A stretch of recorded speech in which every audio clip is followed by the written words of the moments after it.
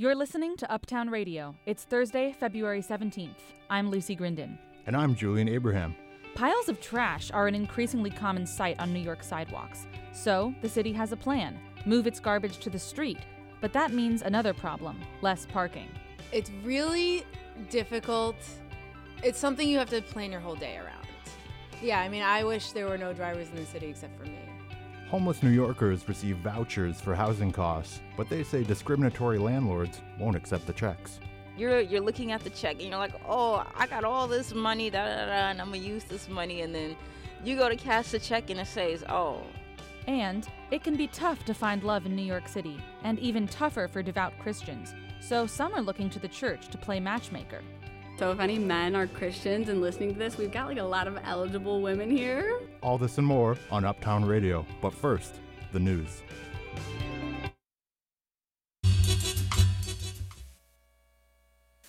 Live from NPR News, I'm Lakshmi Singh. The growing prospect of war in Eastern Europe is prompting new warnings from the U.S. today. President Biden and his top security advisors are all flagging information pointing to Russian military escalation at Ukraine's doorstep. Underscoring the urgency, NPR's Michelle Kellerman reports Secretary of State Antony Blinken went before the United Nations Security Council, of which both the U.S. and Russia are permanent members. In a last-minute change in his travel plan, Secretary Blinken stopped at UN headquarters in New York to lay out the dangers of the current situation around Ukraine. I am here today not to start a war, but to prevent one. The information I presented here is validated by what we've seen unfolding in plain sight before our eyes for months. He says Russia has 150,000 troops nearly surrounding Ukraine, and Russian media have started to spread disinformation that could provide a pretext for a Russian attack. Blinken is urging his Russian counterpart to meet him in Europe next week. Michelle Kellerman, NPR News, Washington. The Biden administration has warned that an invasion against Ukraine would have global ramifications. The fears are reflected in the markets. The NASDAQ Composite Index has closed down, or is about to close down, 2.8%, or more than 400 points.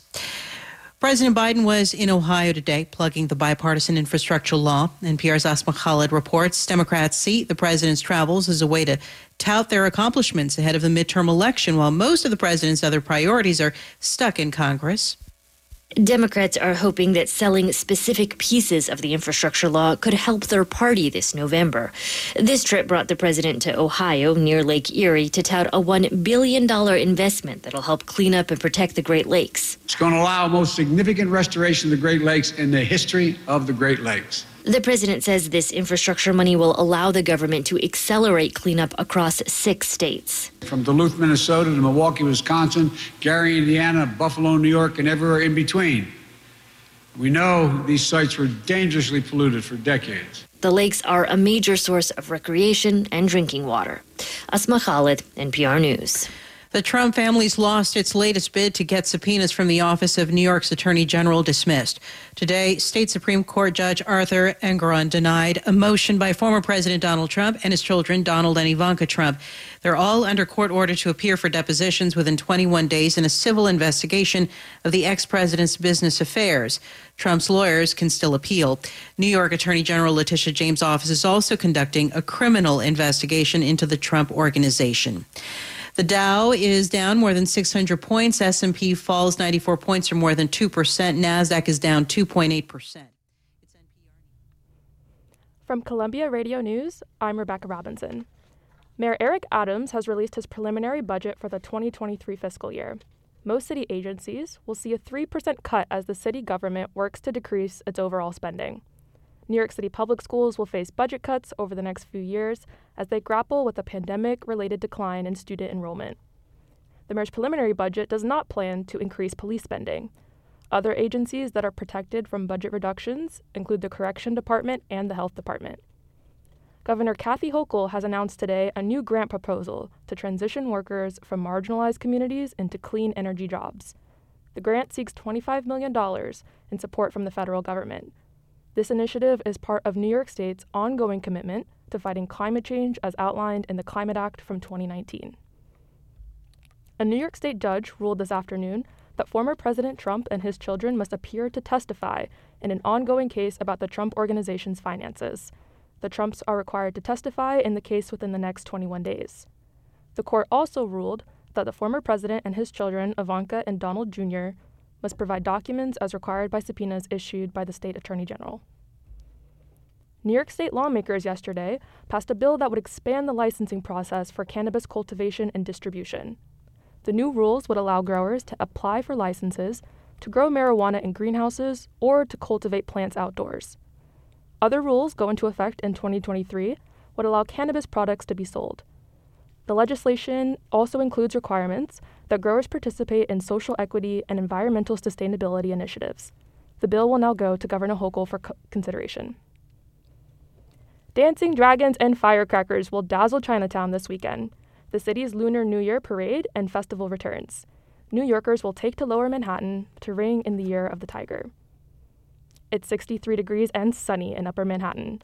Tomorrow, we can expect a high of 58 degrees, but look out for a temperature drop and a possibility of snow showers this weekend.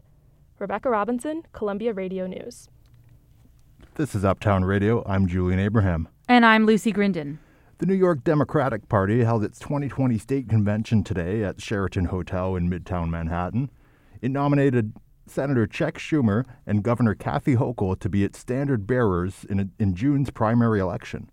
Our reporter Mark Gilchrist was there. Mark, what was the scene like at the event? I'd call it a superstar event if you're a political junkie. Nearly all of the big-name Democratic Party officials were in attendance. A crowd of hundreds of delegates and members of the press crowded into a huge ballroom to hear speeches by basically every elected official in the state. We heard from Senators Chuck Schumer and Kirsten Gillibrand, Lieutenant Governor Brian Williams, and Attorney General Letitia James. There was also a rousing keynote speech by Hillary Clinton. And then the delegates did what everyone expected. They nominated Governor Kathy Hochul to be their candidate for governor, making her the first woman in New York history to be nominated by any major party to the New York governorship. Now, at least two other prominent Democrats have said they want to run for governor. What happened to them at the convention? Congressman Tom Suozzi and New York City Public Advocate Jumaane Williams both started to campaign for governor. They have argued that Kathy Hochul is from upstate Buffalo and that perhaps the Democrats should nominate someone closer to New York City. But there is no indication at all at the convention today that the two were running. The other candidates did not speak to the delegates. They did not appear to have any clear supporters in attendance. They did not even have any posters up. It was as though they had been erased by the party leaders at the event. The only posters, buttons, and T-shirts I saw were from the Kathy Hochul for Governor campaign. In a way, this seemed a bit of a coronation for Governor Hochul. There really was almost no competitive buzz or drama at all. Now, I was wondering if you could explain to me what happens next. There's a primary in June, so voters do get their say. What is the point of the convention if there's going to be a primary? Yes, it's weird. The party delegates and officials choose its nominees for different offices before the primary election takes place. This is the opposite of most states. The Democratic Party officials' choices automatically go on the ballot in June. The other Democratic candidates not chosen can still run, but they have to accumulate large numbers of signatures to get on the ballot, and that's expensive and time-consuming. So does this mean that Governor Hochul does not have the nomination in the bag? Yes, if the voters in June decide to select one of the other candidates, if they are able to get on the ballot, then that candidate, if selected, would end up running as the Democratic candidate in the November election. This whole system is meant to give the most loyal party faithful a say first, but it really looks like a remnant of the old days when party leaders chose the candidate and there were no primaries. But today, overall, was a good day for Governor Hochul? Oh, yes, it was. The governor has been able to quickly get nearly all of the party's establishment behind her. She's also raised nearly $20 million in just a few months. That gives her a formidable war chest to go into primary and general elections. The betting money is on her. Mark Gilchrist, reporter for Columbia Radio News. Mark, thank you for talking with us. You're welcome.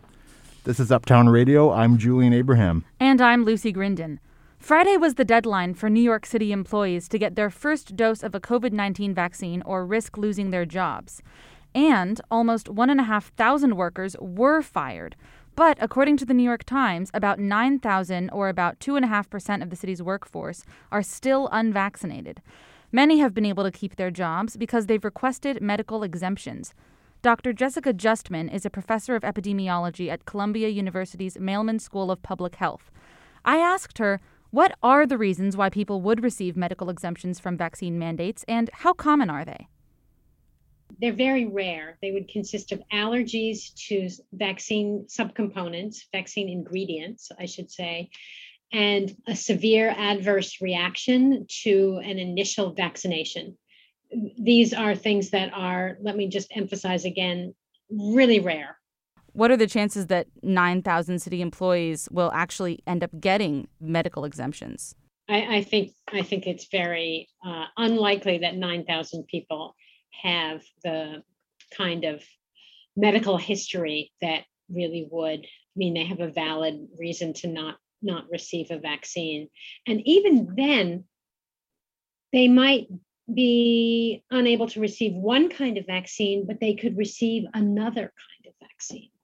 We do have more than one kind of vaccine. And I guess, my point of view as an infectious disease clinician, as well as a epidemiologist, public health expert, is I would look for ways to sit down and listen to the people who are getting fired, who don't want to get vaccinated, and try and help address their concerns so that they will feel more comfortable getting vaccinated and protecting their own health as well as protecting the health of others. Have you had a chance to talk to people who are vaccine hesitant or refusing to get these vaccines, and what have they said? I've had conversations with a college friend and one other person I know.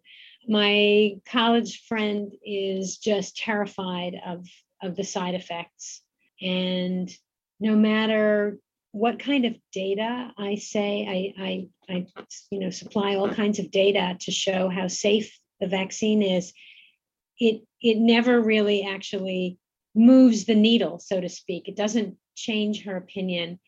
And I finally said, I think this is not so much about the data, it's about trust.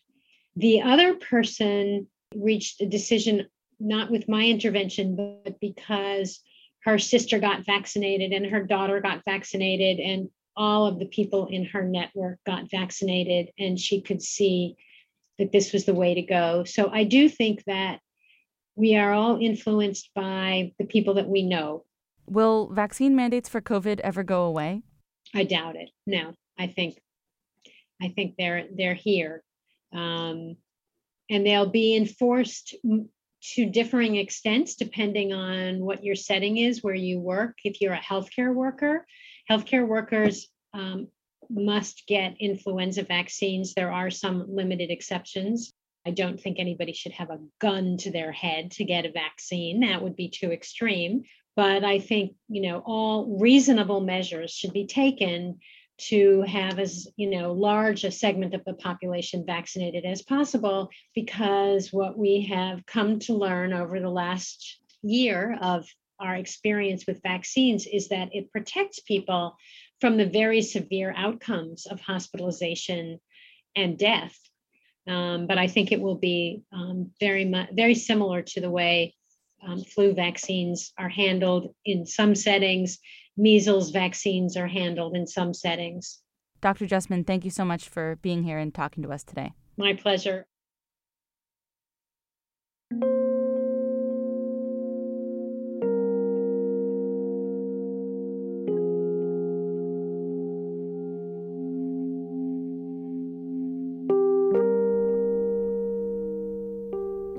This is Uptown Radio. I'm Julian Abraham. And I'm Lucy Grindon. A new report confirms that many homeless families living in New York City shelters have been what they've been saying for decades, When they try to use a city funding housing voucher to get out of a shelter and into an apartment, landlords can ignore their applications and don't return their calls. Natasha Bryant is 29 years old and lives in the Palladia Women's Shelter in Harlem. For over a year and a half, she's been hoping to move into her own apartment. It would mean a lot to me to be able to leave the shelter with the voucher and not be stuck in the system. Bryant first entered the shelter to escape domestic violence, and now she hopes to use a city voucher program known as CityFEPS to rent her own place. She started shopping for apartments and submitting applications, but she immediately hit a roadblock. And unfortunately, when you contact these landlords and you mention that you have the voucher, they don't get back to you at all. Last week, a report was released by a coalition of New York City housing rights organizations. The report found that landlords use a variety of tactics to keep homeless people out of their rental units. Amy Blumsack is the Director of Organizing and Policy at Neighbors Together, a nonprofit that helps homeless people find housing. Ghosting is an increasingly used tactic by landlords and brokers. So as soon as they find out that the person who's inquiring has some sort of voucher, they just completely cut off communication and the person never hears from them again. Landlords in New York are not permitted to discriminate against tenants based on the source of their income, including if they pay rent with housing vouchers from the city. I reached out to landlords for comment and they all declined to be interviewed. But off the record, they say accepting tenants paying with these City FEPS vouchers comes with a number of administrative hassles. Their buildings have to pass additional inspections, and rent payments can be late or even cut off entirely if tenants have issues with other social service programs. The anti-discrimination law is enforced by the New York City Commission on Human Rights. Among many other types of discrimination cases, the Commission works to compel landlords to rent to tenants paying with vouchers. Alicia McCauley is a spokesperson for the Commission. 177 times that was effective and the person got housing or, they were able to retain their voucher or like the situation was amicably resolved. In cases where this doesn't work, the Commission can also impose fines and require landlords to set aside units specifically for voucher holders. Amy Blumsack agrees that the Commission on Human Rights is often able to resolve individual cases of discrimination, but she says they are just overwhelmed by the number of cases citywide.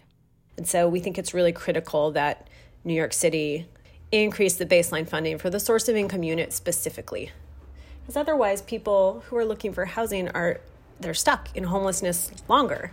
Natasha Bryant is still living in the shelter. She says she is holding out hope that a city voucher will be her ticket out of homelessness. Clara Sophia Daly, Columbia Radio News. There's a reason rent in New York City is so high. We just don't have enough space. And that includes space for trash, which often piles up on the sidewalks as a result. So the city says it has a plan, the so-called Clean Curbs program that promises to clear crowded sidewalks of giant black bags. But as Linnea Arden reports, that could mean another problem, fewer parking spots. Something's rotten in the city of New York, and during a lunch and Zoom break, Upper West Side resident Jessica Caracato says she's tired of it. There's this one building, like a couple buildings down from mine, that like eternally has a pile of trash in front of it, and I have to walk around it every time because it takes up the whole sidewalk and spilling everywhere. All those trash bags create not just a pedestrian obstacle, but also a feast for rats. The city says it has a solution, moving the bags to containers on the curb. But streets have become increasingly crowded with city bike docks and outdoor dining. So while moving the trash would free up some much-needed space, it adds to another age-old New York City problem, finding parking. It's really difficult. It's something you have to plan your whole day around. And my sister is my roommate, so sometimes if I've had it driving around in circles looking for parking over and over again, which it can get up to an hour sometimes, I'll tap out and I'll be like, okay, you have to come and take the car now. Yeah, I mean, I wish there were no drivers in the city except for me. The city says its focus is on commercial waste, so the plan won't impact residential neighborhoods like Caracato's for a while. It also says the plan would lessen traffic and air pollution. Transportation planner Leon Fari has been consulting on the project. Because there were multiple companies that were coming to the same location, by just making the system more efficient, you're able to reduce the number of trucks and the number of miles that they've been going through to collect and pick up the trash. Fari says the time and mileage could be reduced by 85%. The idea comes from programs that have worked in other cities such as Barcelona. Buildings would propose the size and design of containers they need. The containers wouldn't just be more efficient, they'd hopefully smell better too. They're required to be sealed, non-flammable, and rodent-proof.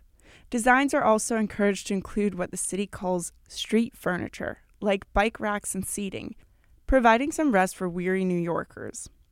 It's funny how as soon as they put something on the street in New York, someone will sit on it, whether it's a barrier or a granite block. Or, a container full of trash. The city says the first containers could arrive later this year, but while Upper West Side resident Jessica Caricato says she'd be willing to give up a few parking spots to fix the trash problem, she's so fed up with finding parking, she's giving up her car. Linnea Arden, Columbia Radio News.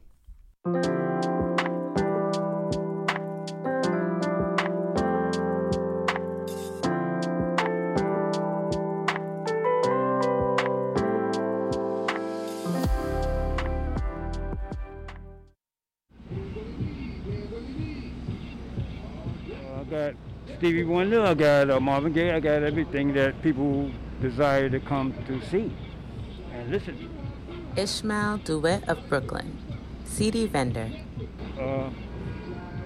I believe that music, helps people, it's good for the soul. I listen to it every day, of course.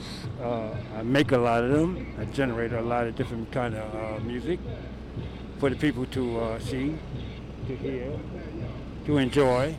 My thing is, once a person enjoys the music, they enjoy their life, And we're going through a whole lot of different changes right now with the COVID, and the music helps ease people's pain. You're listening to Uptown Radio from Columbia Radio News, Thursdays at 4 p.m.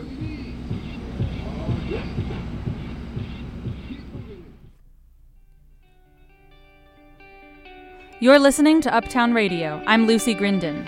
And I'm Julian Abraham. More to come. Stay with us. But first, these headlines. From Columbia Radio News, I'm David Marquez. In an unplanned speech at the UN, Secretary of State Antony Blinken warned that a Russian invasion of Ukraine is imminent. Secretary Blinken disputed Russia's claim that it was withdrawing some of its 150,000 troops from the Ukrainian border. Russia says it's drawing down those forces. We do not see that happening on the ground. Our information indicates clearly that these forces are preparing to launch an attack against Ukraine in the coming days. Tensions between Washington and Moscow continue to escalate. President Biden accused Russia of plans to use a false flag operation as pretext for an invasion. This comes after Kyiv and Moscow blamed each other for the shelling of a kindergarten building in eastern Ukraine. U.S. auto safety regulators have begun another probe into Tesla due to concerns over unexpected braking in autopilot mode. This is Tesla's third investigation by the National Highway Traffic Safety Administration in 6 months. The agency received 354 phantom braking complaints about the automaker's Models 3 and Y. Drivers worry about rear-end crashes at highway speeds. The last NHTSA probe was launched in August when Tesla cars and autopilot failed to stop for emergency vehicles. At least 105 people in Brazil are dead after mudslides tore through Petrópolis, a city near Rio de Janeiro. A month's worth of rain fell on the city between Tuesday and Wednesday, sweeping away cars, houses, and people. At least 134 remain missing in the wreckage. The growth of informal settlements in the surrounding mountains makes mudslides more likely and residents more vulnerable. Experts also warn that global warming will increase the frequency of extreme weather events in southeastern Brazil. In 2011, more than 900 died in a similar disaster in the Rio metro area. Markets are sinking today as the situation in Ukraine remains volatile. The Dow is down 622 points and the S&P is down 94. David Marquez, Columbia Radio News. Today was supposed to be the second day of spring training for Major League Baseball, but players are involved in a labor dispute. They've been locked out by their league because of a disagreement over their contracts. To understand what's at stake, my co-host Julian talked with Joe Favorito, a sports media consultant and professor at Columbia. He says, although it's not your typical labor dispute, in some ways it's not so different from what happens in other industries. I mean, you have millionaires talking to billionaires, and it's the break of the collective bargaining agreement. So it expired in the fall. And now it's a question of who gets what and how the pie is broken up. It's really kind of sad but simple back and forth in labor negotiations, whether you're talking about, steel workers or big professional baseball players. There has been other strikes in Major League Baseball history. The 1994 and 1995 season comes to mind. Some say that created a situation where baseball players did not want to strike again. I'm kind of wondering what brought that back. Why now? That was literally decades ago. And the business has changed. The amount of money coming into professional sports is, continued to increase. There's new revenue streams. The players, I think, have become more vocal and more involved. And they're looking for a bigger piece of the pie because they are the producers of what it is that goes on the field and what fans want to have. The owners obviously view it in a little bit different way where, yes, of course, it's about the players, but they are taking the risk and look for more of the rewards. When I think of being a pro baseball player, it sounds like a great gig. I mean, a lot of kids kind of wake up every morning and dream of that becoming true. What have labor conditions historically been like for baseball players? Is it maybe not as good of a gig as it sounds like? No, I think it's tremendously. I mean, if you get to Major League Baseball, it's the gold standard. I mean, there's, but it's a grind. I mean, it's the only sport where you are playing, you have very few days off from the end of February until the beginning of November. No other sport is like that because you're playing an extremely long 162 game schedule. And how do the fans respond to this? I think we're going to see. I think the one thing that all the major leagues hopefully have learned is during the pandemic, when there was a hiatus from all sports, people found other things to do with their discretionary income. And it took a while for them to come back. There was a lot of question whether so many people would go to an NFL game this year. It worked out very well, especially with the quality of play and the parity that was in the NFL. But you've seen it in other leagues. National Hockey League has had some attendance issues. The NBA has had attendance issues. NASCAR has had attendance issues, although they will be sold out for Daytona this weekend. And I think Major League Baseball, because of the amount of games, the fact that it's outside, the cost of going to games is prohibitive for many people. So I think you'll see people going, but I think people are going to think twice if the season is stopped. That was Joe Favorito, a sports media consultant and professor at Columbia. Harlem has a new public space. The city expanded the tiny park known as Montefiore Square. New grass, more seating. But the most interesting thing might be what's underneath it. Rebecca Robinson has more. The redesigned plaza slopes down along Broadway in West Harlem. Dozens of newly planted trees dot the grassy area and line the perimeter of the park. Sarang Sharma and his dog Candy just live across the street. Since we've been here for the last year and a half, this has all been blocked off, right? Now, this is her favorite place. I take her off leash and she just runs around on the grass. So she loves it, I love it, it's convenient, it's fun. But what he and Candy cannot see are the upgrades to the water infrastructure beneath the park, a vast network of water mains and storm drains. City parks might not seem like a danger to the environment, but bad park design can create problems. During Hurricane Sandy, New York City got soaked and rain overwhelmed parks, sending massive amounts of stormwater into the sewer system. It is a particular problem for areas with lots of sidewalks.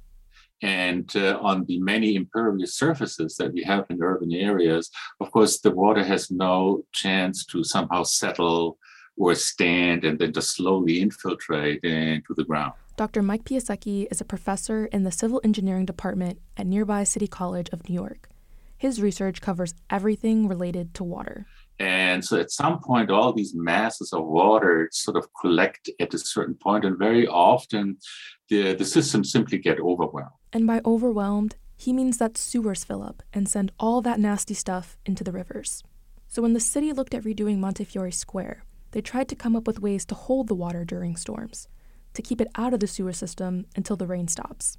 Jacob Glazer is an associate at SWA Balsley, the landscape architecture firm that redesigned the square. He served as project manager, and he says they dug deep under the park and installed giant tanks for rain. All projects now have some element of stormwater detention, just to slow down the amount of water. After the tanks, and they're called retention basins, are installed, they can put in grass and cobblestone.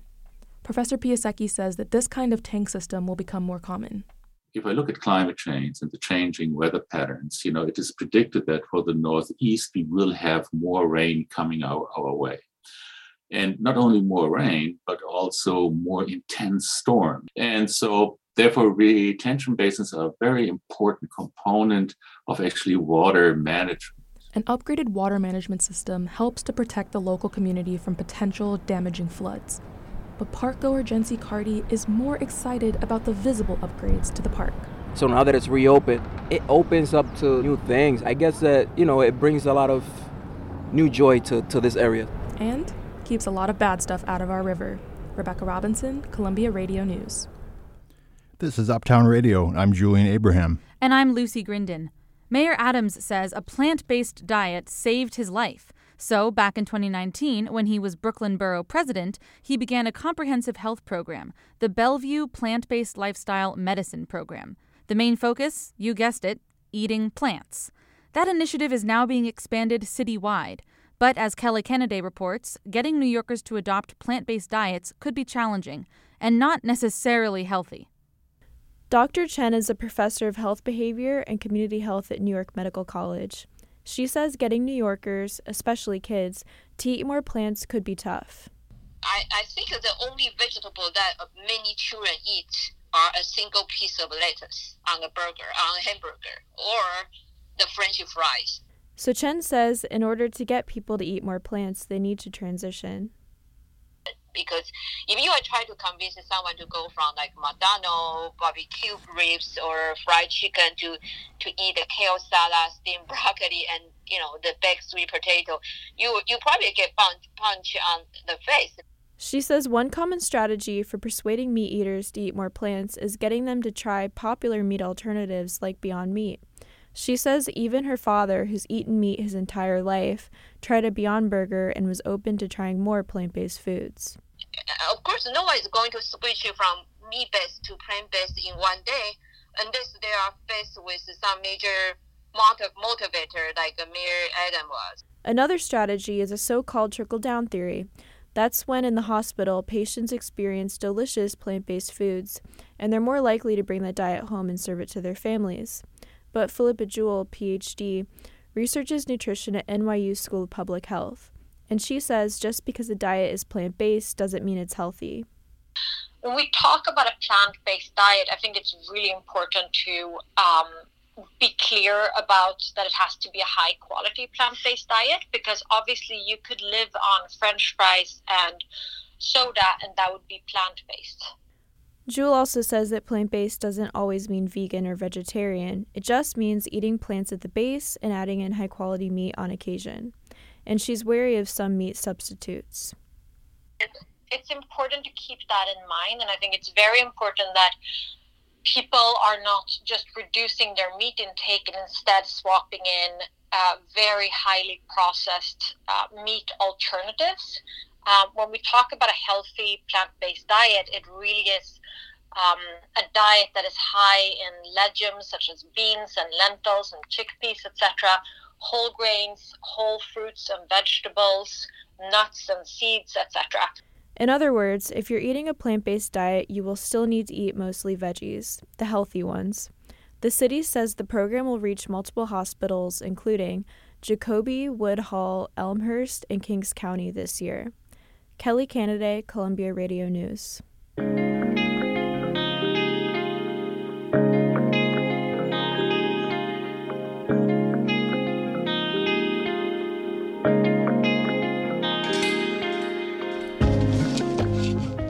The dating scene in New York City is, to say the least, infamous. After 2 long years of online dating, bars and clubs are trying to get single New Yorkers off the dating apps and back into the real world. And they're not the only ones. Even churches are back to helping singles mingle. Clara Grunnett reports. Luke Petrie says he was saved when he was 15 years old. And he's never regretted finding Jesus. But during his teenage and young adulthood, it did make things difficult in the romance department. Growing up and being in the city, I kind of assumed for the most part that most people I interacted with weren't prospects. For 5 years, Luke didn't even go on a date. For a long time, he couldn't find someone he loved who also loved the Lord. That's until he went to a wedding, where he met Emily. Emily Petrie, previously Emily Delane. I haven't officially changed my name yet, so either one. Is that because you got married? Yeah, I just got married. To Luke. These two evangelical Christians got their fairy tale ending. And when the happy couple is asked for advice on how to find love as a practicing Christian in New York, they say there's a place. Church. In this case, Hope Hill Church on the Lower East Side. Instead of an altar is the setup of what looks like a pop concert. a keyboard, a couple of guitars, and a line of mics. If I were like to give someone advice on how to meet a Christian, I would say to just get plugged into a church. The music fades, and Luke stands up to give a sermon. As he is speaking, the young people on the front row are halfway listening and nodding in agreement, halfway whispering and showing each other text messages on their phones. The place feels like simultaneously one of worship and of socializing. After the sermon, Luke says the young people like the ones at today's service will come to him for Christian dating advice. There's so many questions people could have. Obviously, sex being something we believe is for marriage, but then how to approach any physical contact with people until the day you might get married, like what's right, what's wise. From the outside, it seems there is a tension between the secular symbol of New York City and a conservative Christian way of life. Sarah Hitchcock, a PhD candidate in religion at Columbia University, says that Christians have a history of coming to the city with an attitude that they're saving it. I think it's also important as an identity marker for especially conservative Christians, evangelicals living in the city, to be able to say, I'm in the world, but not of the world. I live in this secular city, but here is how I am different from it and the work I'm doing to change what's around me. Whether or not it's in the pursuit of saving the city, many people are just out there trying to find the one, like Matt Brancato. I'm a bachelor right now. So are you looking in the church? Yes, I'd say I'm looking. Have you put the word out that you're single? I think people know. Like in any dating situation, success is all about the numbers.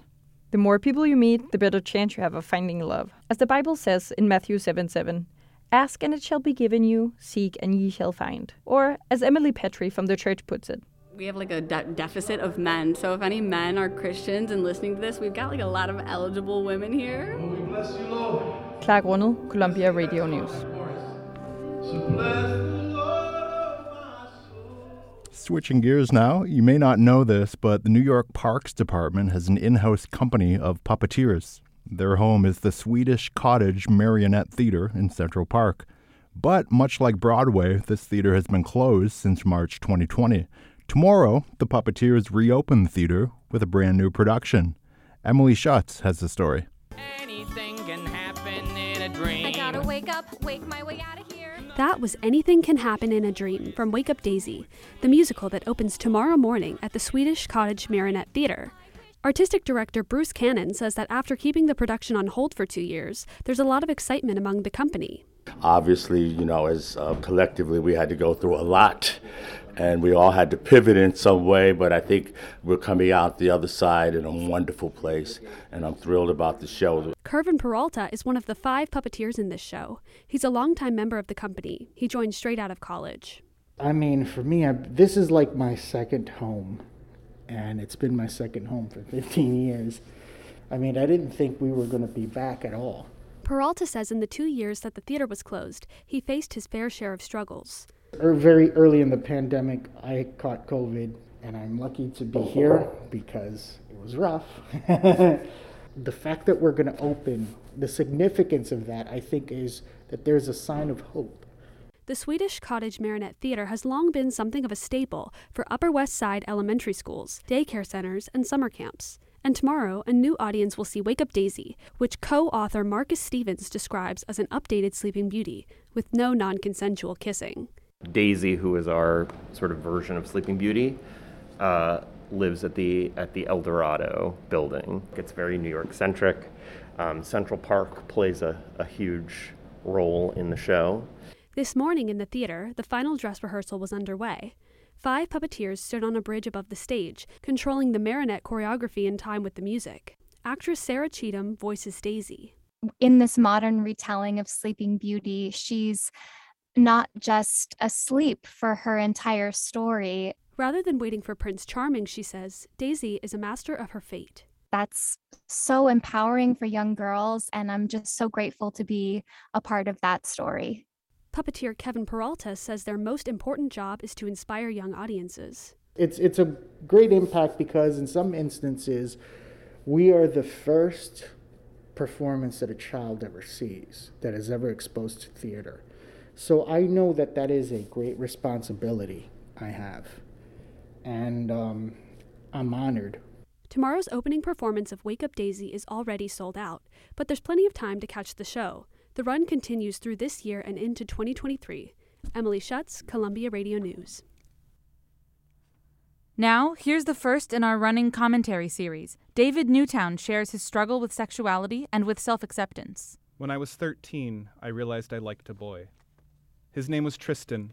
He had big hands and played football for our 8th grade team. I was tall and nerdy and didn't really like sports. He was kind and liked to give hugs. I never told him I liked receiving them. I didn't want to be gay. I remember any time I saw a gay person on a screen, their gayness was a spectacle. At recess, people would throw around gay as an insult. Guys would gossip in the way 8th grade guys do, with snark and dripping disdain. I wanted to be liked, and I wanted to hide any part of myself that would jeopardize that. Like my dad, right? I wasn't afraid of being disowned by my What? parents. Like They were English professors, and we listened to NPR every morning. But my mom would often daydream about the kids I'd have someday. I feared disappointing them, of not fulfilling the future they wanted for me. So I decided I could bottle up my feelings and be the son I thought they wanted. When I was 16, I realized I liked a boy. His name was John. He was the concertmaster of our orchestra, the goalie for our soccer team. We went on a spring break trip to Italy, and our teacher asked me to room with him and his friends. I had an even-keeled personality, she said. I tempered them out. The second night of the trip, people snuck out to the roof of our hotel. The hours turned until just John and I remained. I watched him smoke his cigarettes, and we shared the last of a bottle of wine under the stars. He told me the pressures he was under. He told me his fears, his hopes, and every one of his dreams. I listened quietly. A few weeks later, a girl asked me out the day before the big spring fair. Here was the answer to my problem. If I started dating Sarah Beth, I didn't need to worry about John. The next day, I tried to avoid her, but she found me and slipped her hand in mine. When I could, I stole away and found John. Do you remember when you told me your fears? When you told me your hopes and dreams? He nodded. I think I like someone. A guy. That guy is you. He smiled. Thank you for telling me. I'm straight, but I have some gay friends. You don't have to worry. You're still my friend. I went back to Sarah Beth and slipped my hand in hers. We didn't last. I ran off to college in New York City and took advantage of the distance from everyone who knew me before. I still kept the fact I now dated men a secret from my friends and family. I think I didn't want to destroy whatever perception they had of me in their heads. Then when I was 19, I met Chris. We met online and agreed to meet for coffee. We took a walk in Riverside Park, and afternoons slid into evening. When we kissed, I suddenly had a feeling I had never had before. I could imagine being happy, and I realized my happiness was more important than what anyone thought of me. Now it's 6 years later, and we're still together. My parents ask about Chris whenever I call home. That's it for this edition of Uptown Radio. We hope you enjoyed the show. Our executive producer today was Chantel Destra. Leading our staff of reporters was senior producer David Newtown. Director Clara Sophia Daly coordinated our studio production with Linnea Arden and Clara Grunick. Our web editor and assistant producer, Kelly Canaday, got this stream live to the web. Rebecca Robinson delivered our local newscast, and David Marquez presented national and international news. Senior editor Sarah Yukubaitis and assistant editor Elliot Chaparelli led our copy team. Day reporters Emily Schutz and Mark Gilchrist brought you the latest on the ground in New York. Our instructors, Sally Herships, Robert Smith, and Ben Shapiro, and Haley Zhao, advised our staff. I'm Lucy Grindon. And I'm Julian Abraham. Uptown Radio is live every Thursday at 4. Until next time, you can always find us at uptownradio.org. From all of us here at Uptown Radio, thank you so much for listening.